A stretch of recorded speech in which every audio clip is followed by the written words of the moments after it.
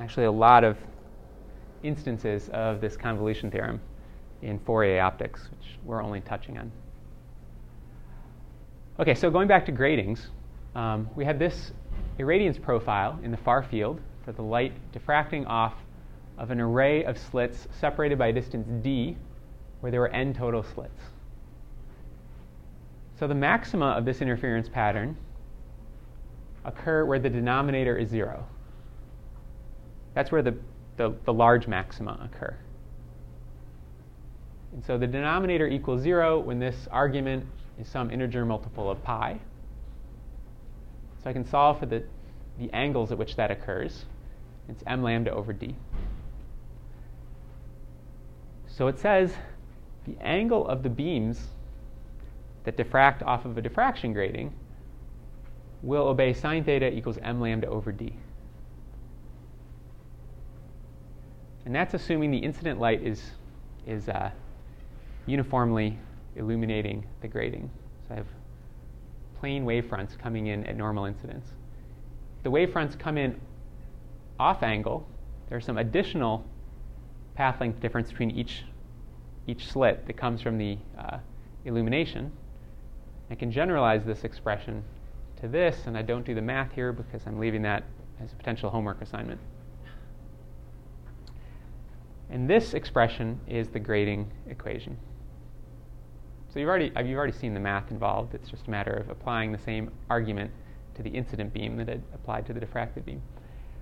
So certainly if the sine of the incident angle is 0, that reproduces this expression, at least up to a factor of minus. So this is called the grating equation. It relates the angle of the diffracted beam from a diffraction grating due to that of the incident beam. And you can have more than one diffracted beam. Each one is described by its order, its diffraction order m. And m represents how many integer wavelengths there are between the wavefronts from successive teeth on the diffraction grating. Okay, so let's look at this in more detail. Here's a diagram of what a typical grating looks like. This particular geometry is called a blazed grating, which we'll describe in a minute. And we have this surface, which is periodic. That's really all you need. It doesn't matter whether they're slits or whether they're what the form of the structure is. If you have a periodic surface, you'll get some diffraction pattern in the far field that obeys the interference of a periodic number of sources. The weighting of that diffraction pattern will be the diffraction pattern of a single tooth. Okay, and so we'll see later on that the reason that this is a triangular shaped surface is called blazing to maximize the efficiency for a particular order. But we'll get to that later. So if light comes in at a particular incident angle, and we measure that incident angle with respect to the normal to the macroscopic surface of the grating. So the microscopic surface of the grating might be inclined at an angle here, but the average over all these teeth is drawn horizontally. Okay, so we draw the normal with respect to that. Then normal reflection would produce a ray that comes off at an angle equal to the incident ray. We call that the specular reflection. And that's the 0th order, meaning the rays, the contribution from the wavefronts from each individual tooth have no path length difference going from the incident light to the light that's diffracted in the 0th order. So that's the 0th order. And then it rays where there's constructive interference at angles beyond this. We usually call those the positive orders. So this is the +1 diffraction order. There's also negative diffraction orders. So these just correspond to solutions to the grating equation where m is +1, 0, or -1. And I've actually changed the form of the grading equation. You'll notice that was a minus. This is a plus. I think that's the more common form. At least this form agrees with this diagram. If we use the other form, we have to change minus and pluses. So in a sense, it's arbitrary. Whether you consider this a plus or minus, it just changes the sign of that m.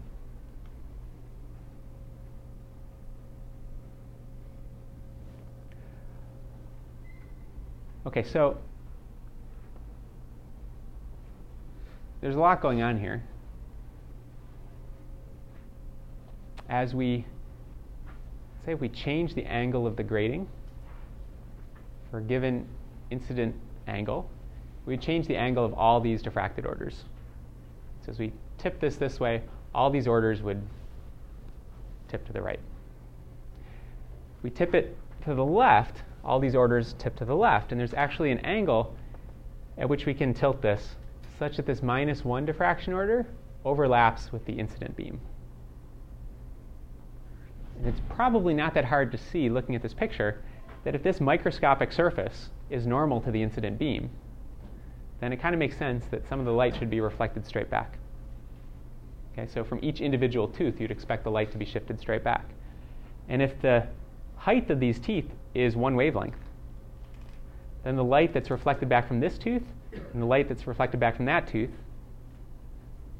I guess if this height is half a wavelength, then those two rays would be one wavelength apart and would add constructively. Okay, so the angle at which that situation occurs, where the -1 order overlaps with the incident beam, is called the -1, or the first order Littrow configuration. There could be a -2 beam over here. There's an angle we could tip the grating such that the -2 beam goes back along the angle of incidence, and we'd call that the second order Littrow angle. And so if you set the angle of diffraction equal to the angle of incidence, that's called a Littrow configuration.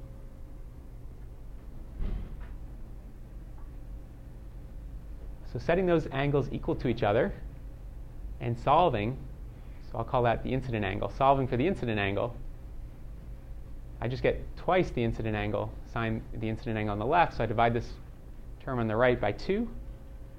And this is the condition for Littrow configuration. Sine of the incident angle is m lambda over 2. So if you plug in m equals 1, you get the condition for first order Littrow mount. If you plug in m equals 2, you get the condition for second order Littrow.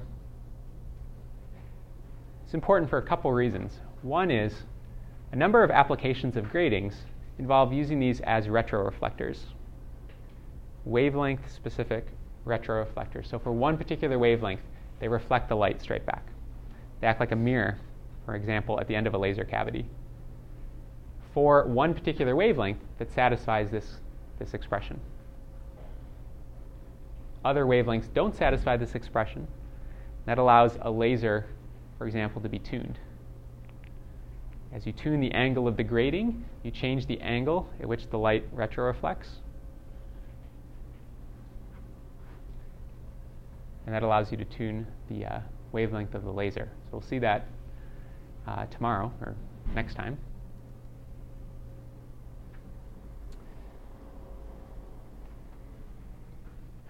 The other reason the Littrow configuration is important is typically when you look at a grating online in a catalog, one of the things they will tell you is at what angle, what the Littrow angle is. That's one way of specifying the parameters. At a certain wavelength, what is the Littrow angle? You can either specify, if you specify the wavelength and the separation at the teeth, that tells you everything about the grating in terms of that you would need to know for this grating equation. But sometimes instead of telling you those two things, they'll tell you what angle at a particular wavelength the littrow configuration is, and then you need to solve for D. Okay, so let's do an example. Let's take a Heaney laser, 632.8 nanometers, that's a red laser beam, and say it's incident on a grating with 1,200 lines per millimeter. That's the other common way of expressing the wavelength or the grating pitch. It's lines per millimeter or grooves per millimeter. So we can use this to find D, the tooth separation. And then let's ask what angle does the first order diffract at, how many diffracted beams are there, and what's the littrow configuration. And so we actually, in order to calculate what angle the first order diffracts at, we need to know what angle the light is incident at. So let's assume it's incident at normal angle, normal incidence.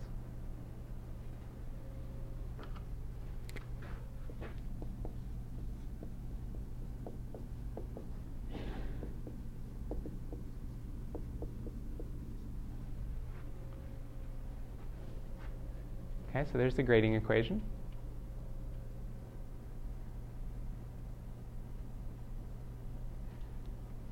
I need to know D. D is the separation of the teeth. There's 1,200 per millimeter.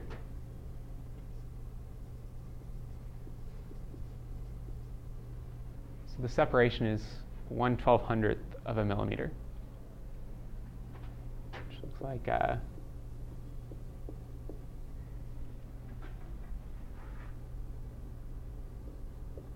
is that about 800 nanometers.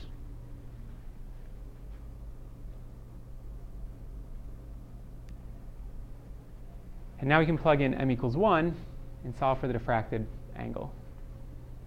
So let's let the sign of the incident angle go to 0. That's normal incidence.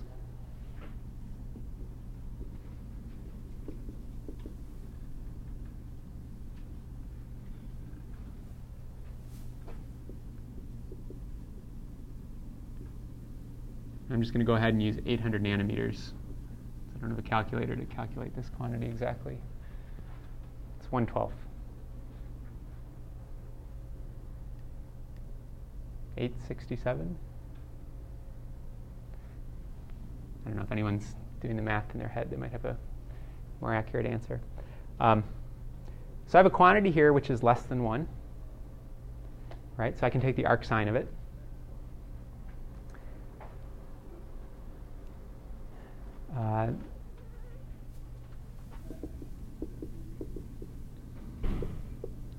That ratio is 0.76. I've actually got that in my notes. The arc sine of 0.76 is 49 degrees, 49.4 degrees.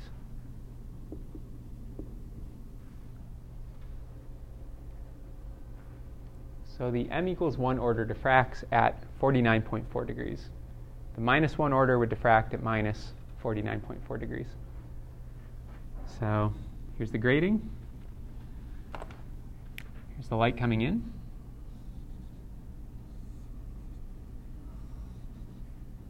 The 0th order is going to reflect straight back.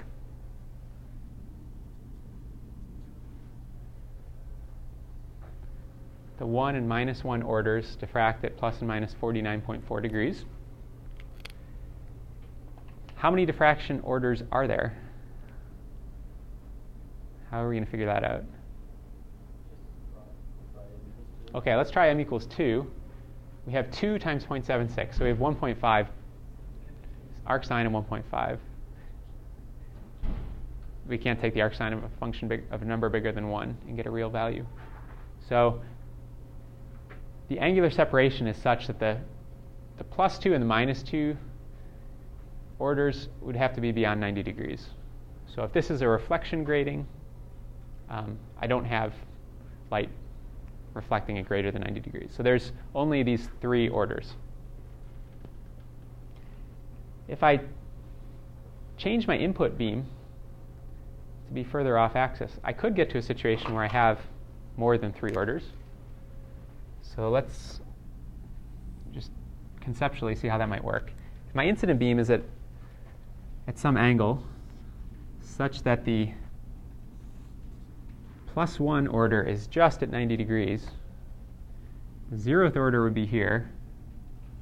The minus order gets shifted up. There might be room to fit, say, a -2.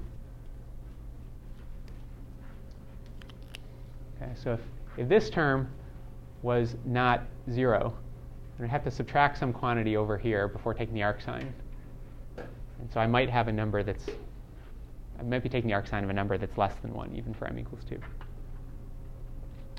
Okay, so there's 3 diffracted beams. At what input angles will there be a retroreflected beam? So retroreflected means light going straight back. So clearly, at an incident angle of 0, this is satisfied by the specular reflection, the 0th order grating diffracted beam. That's what we have there. But I can relax this restriction that incident angle equals 0, and again say 2 sine theta incident is what I have when theta m equals theta I equals m lambda over d. So I will get a retroreflected beam whenever this condition can be met.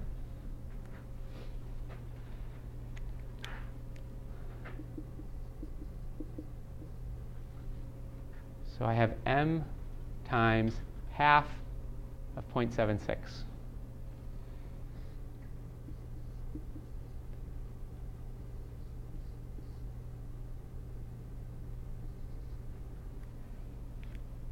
And so I can plug in m equals 0 and take the arc sign. I can plug in m equals 1, and I can plug in m equals 2 and take the arc sign. But if I plug in m equals 3, this quantity becomes greater than 1. So I have a 0, 1, and 2 second order litro configuration that's possible. So I plug in 0, 1, and 2. I get 0, 22.3,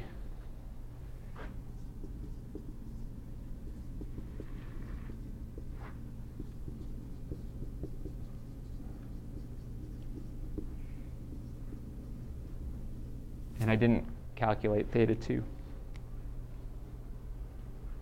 So what did I say? The arc sign of 0.76, I had already said, was 49.4, so that must be 49.4.